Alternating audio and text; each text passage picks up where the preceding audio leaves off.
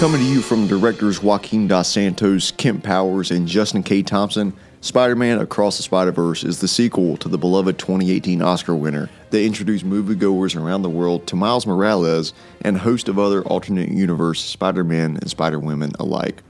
The groundbreaking visual style, combining elements of hand-drawn comic book techniques with computer animation, changed the game for the medium of animated storytelling. And early reactions for Across the Spider-Verse tease even more spectacle, heart, and humor throughout the multiversal adventure.